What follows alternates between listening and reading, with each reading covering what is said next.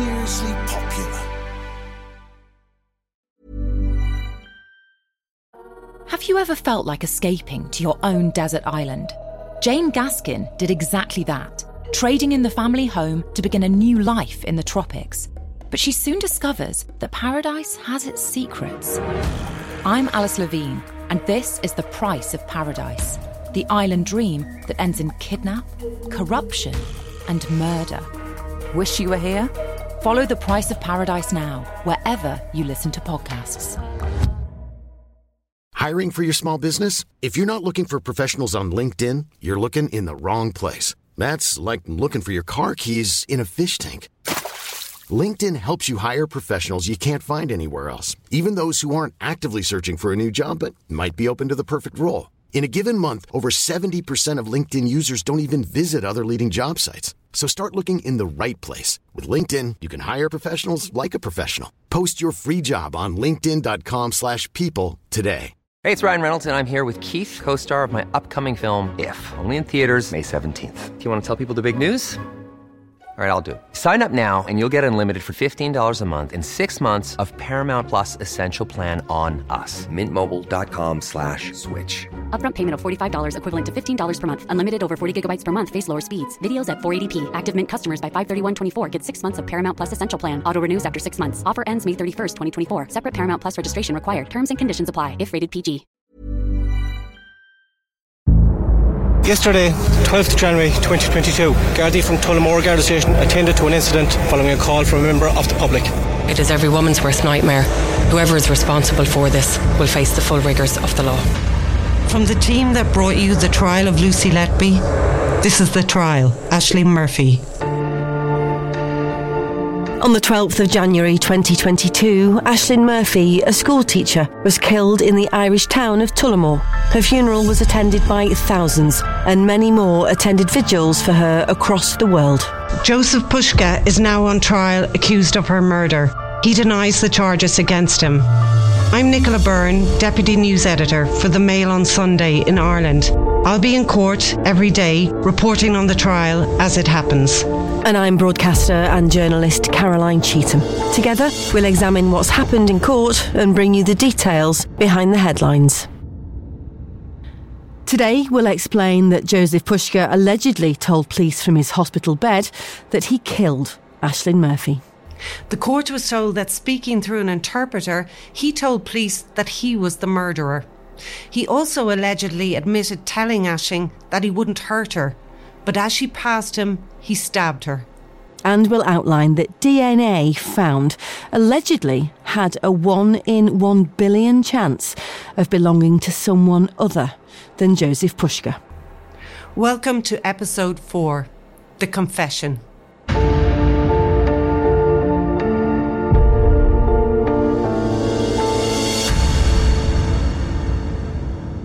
Nicola, in the last episode we heard about the evidence of a woman who said she was being followed by Jozef Puska in the minutes before he allegedly attacked and killed Aisling.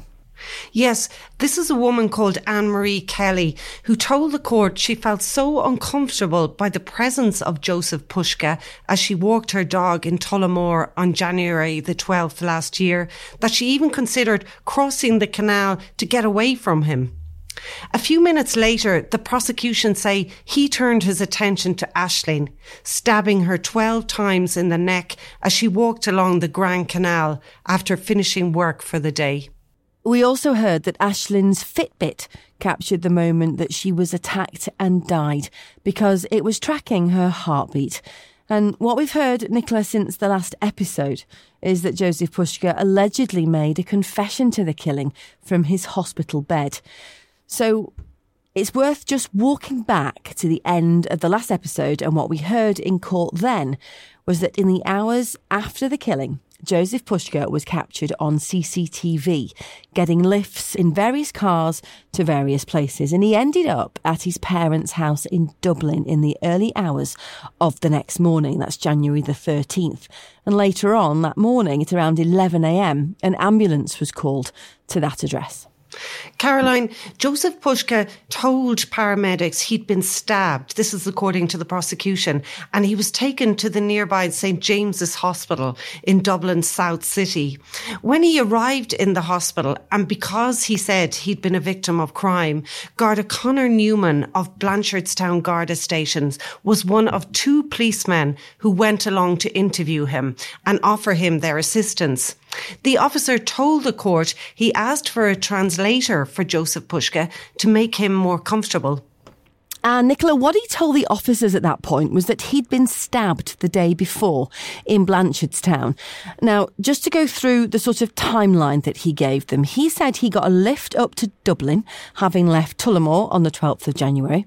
He then got another lift to Euston Station, which is in Dublin city centre, and then flagged down a taxi out to Blanchardstown. Now, when he got out of that taxi in Blanchardstown, he said he was attacked by 2 men and stabbed, he said, in broad daylight. He said one of the men had darker skin than the other. He then said that he went to his father's apartment, but he couldn't remember how he got there. And he also told the officers that he got scratches on his body and his arms when he was running away from his attackers. But Caroline, the story really didn't add up, and the officers weren't happy that the account was so vague. Towards the end of their conversation in the hospital that day, Joseph Pushka's heart monitor went off. A nurse came in to assist him, and the Gardaí withdrew. Garda Newman said to the jury, "We weren't really satisfied with the answers he gave us. He didn't really give us a clear line of inquiry. I knew there was more to the story. There were holes in the story." So he and his colleague Garda Paul McDonnell went back to Blanchardstown Garda Station and reported back to Detective Inspector Shane McCartan. And he agreed there were lots of pieces of the jigsaw that could not be put together. He also said it just did not add up. Now, he told the court, "I was aware of his nationality. I was aware that he was residing in Tullamore. And we came to the conclusion that the information we were in possession of may be of material assistance to the investigation of the murder of Aislinn Murphy." So he said he made contact with Tullamore Gardaí and outlined what he knew, including that Joseph Pushka had travelled from Tullamore to Dublin on January the 12th. And almost immediately, Nicola, 2 detectives from Tullamore were sent to Dublin to meet Joseph Pushka. Yes, these were Detective Sergeant Brian Jennings and Detective Garda Fergus Hogan. They said they arrived at St. James's Hospital on the evening of the 13th of January, but they were initially denied access to the patient by Dr. Arthur Hennessy. He was a consultant doctor on the A&E ward, and he said that Joseph Pushka was post-operative and wasn't fit to be interviewed. So they came back the following day, and there was also a translator on the other end of Detective Sergeant Jennings' mobile phone at that point. And Caroline, initially, Joseph Pushka, he repeated his story about being the victim of a stabbing. He said he'd met a man called Tom on the road between Muckler and Tullamore, and he'd given him a lift to Dublin's Euston Station, and from there he flagged a cab to Blanchardstown. Now, they asked him why he was going to Blanchardstown, and he said he'd been going to meet a woman called Maria or Marion, who was possibly, he said, from Hungary. Towards the end of the conversation, they asked if he had a bike, and he said he did have a bike, but he hadn't had it for the past 2 weeks because it had been stolen from outside his house in Muckler. So they asked him if he'd been cycling around Tullamore on the 12th of January, and he said no, he definitely hadn't. At that point, he appeared to become unwell, they said. He started to dry retch. So they then obtained a search warrant to seize his clothes and his mobile phone. And Detective Sergeant Jennings went to meet him again to tell him what was going on. And once again, the translator was on the phone. Now, at this point, Nicola, they told him that they were actually investigating the murder of Aislinn Murphy. Detective Sergeant Jennings told the court that he asked Joseph Pushka if he'd heard about what had happened in Tullamore. He said he had. He then asked if he was a suspect, and the officer told him he was a person of interest. Detective Sergeant Jennings said Joseph Pushka then paused and had a conversation with the interpreter. This is what Detective Sergeant Jennings told the court. His words here have been voiced by an actor. The pause went on for a few seconds. It was a notable pause. Detective Sergeant Jennings said the interpreter then said Joseph Pushka was making an official statement. He said the interpreter continued that he is admitting that he committed the murder. I did it. I murdered. I am the murderer. So Detective Sergeant Jennings then said he immediately cautioned Joseph Pushka that he was not obliged to say anything more and that anything he did say would be taken down in a written note. I asked the direct question, is he saying he committed the murder? And he answered, yes, he said. At that stage, he said he offered Joseph Pushka a solicitor, and he said he didn't have a solicitor, but he would like to speak to one in the future. He said he also tried to interrupt Joseph Pushka, but that he continued to speak through the translator. Now in court, Detective Sergeant Jennings was looking at his notes as he said to the jury.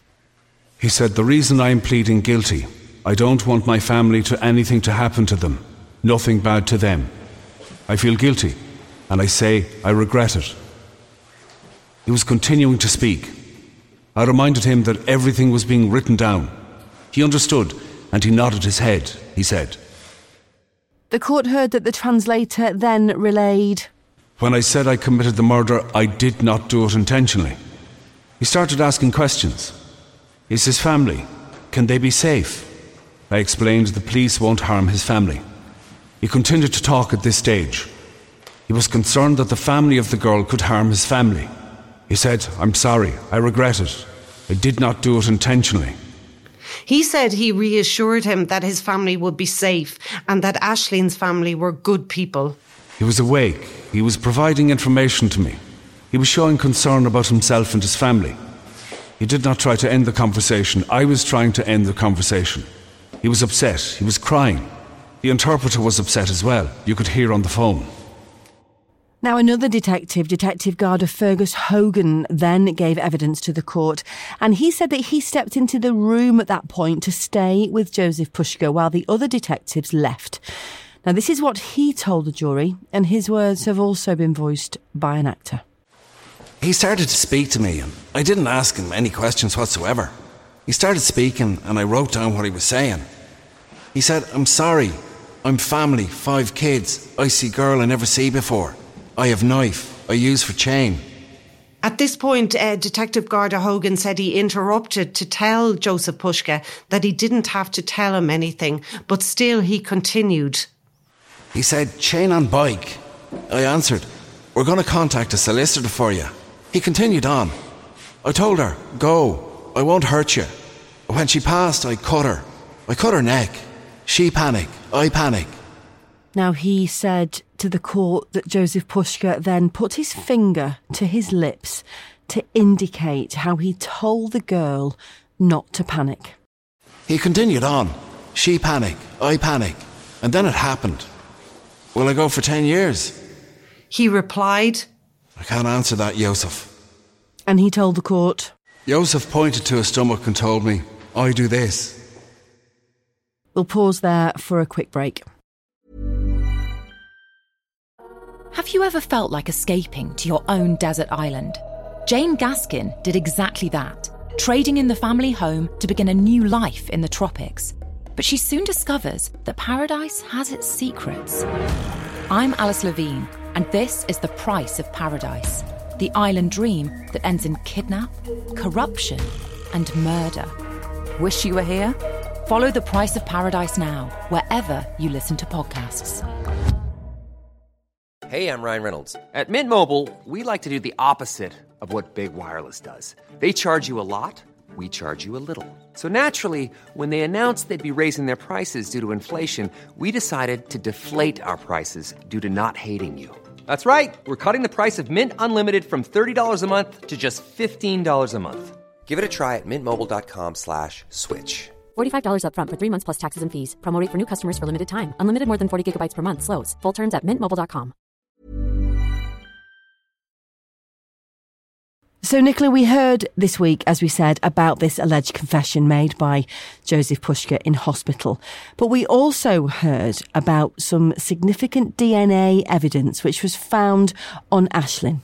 Yes. In the last hour or so, Caroline, the court heard that DNA taken from under Aisling's fingernails during a post-mortem examination matched samples generated from Joseph Pushka. This all came from Dr. Laura Flanagan of the Forensic Science Laboratory Ireland. She said the chance of the male DNA profile found under Ms. Murphy's nails coming from someone unrelated to Joseph Pushka was 1 in 14,000. She also said the DNA sample base she used was the Western European model, and under cross-examination from Michael Bowman for the defence, she agreed that it would include ethnic Roma or Slovakian samples. Now, we also heard in court that a fingerprint matching Joseph Pushka was found under the saddle of the black and green bicycle which was left at the scene of Aisling's attack. Now, this came from Dr. Kim Connick of the fingerprint section at Forensic Science Ireland.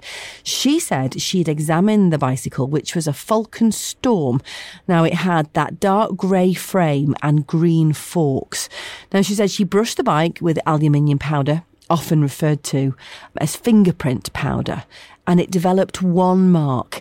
Now, she said a mark in that place would be consistent with someone having lifted the bicycle up. There was also more DNA evidence from John Hode, a DNA expert who was recently retired from Forensic Science Ireland. He told the jury that everyone, unless they're an identical twin, has unique DNA. He said he had swabbed the handlebars and gear change mechanism of the bicycle, and he was able to obtain a full DNA profile. Now, this profile was then compared with a blood sample taken from Joseph Pushka at St James's Hospital and with a further DNA sample which had been taken from him at Tullamore Garda Station following his arrest on January the 18th. Now, he said all three profiles matched each other, and he estimated to the court that the chance of the DNA matching someone else was 1 in a billion.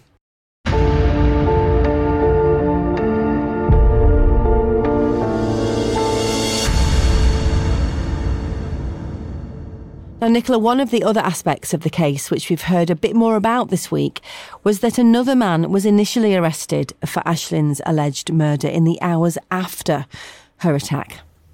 Caroline, yes, this man was actually arrested within an hour of Aisling's killing, and he was held for more than 24 hours. He was questioned for 11 of those hours. And we also heard that this man was picked out of an ID parade which took place the day after Aisling was killed. We heard a bit about this during the evidence given to the court by Jenna Stack, who said she had seen a man crouching over Aisling in the ditch.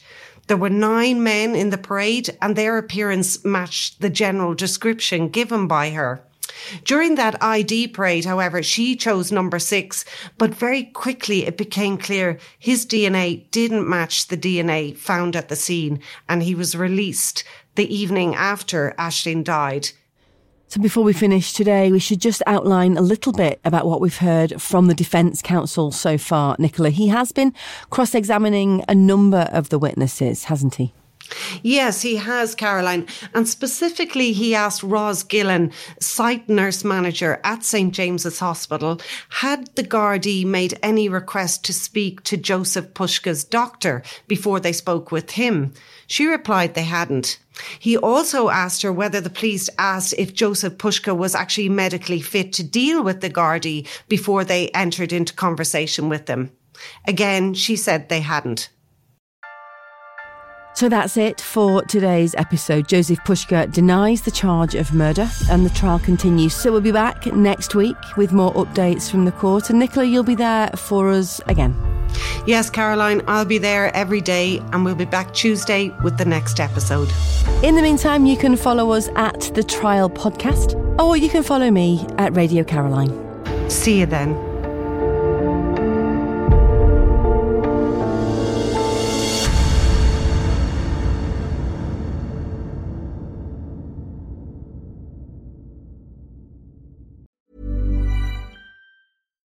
Why don't more infant formula companies use organic, grass-fed whole milk instead of skim? Why don't more infant formula companies use the latest breast milk science? Why don't more infant formula companies run their own clinical trials? Why don't more infant formula companies use more of the proteins found in breast milk? Why don't more infant formula companies have their own factories instead of outsourcing their manufacturing? We wondered the same thing. So we made ByHeart, a better formula for formula. Learn more at byheart.com.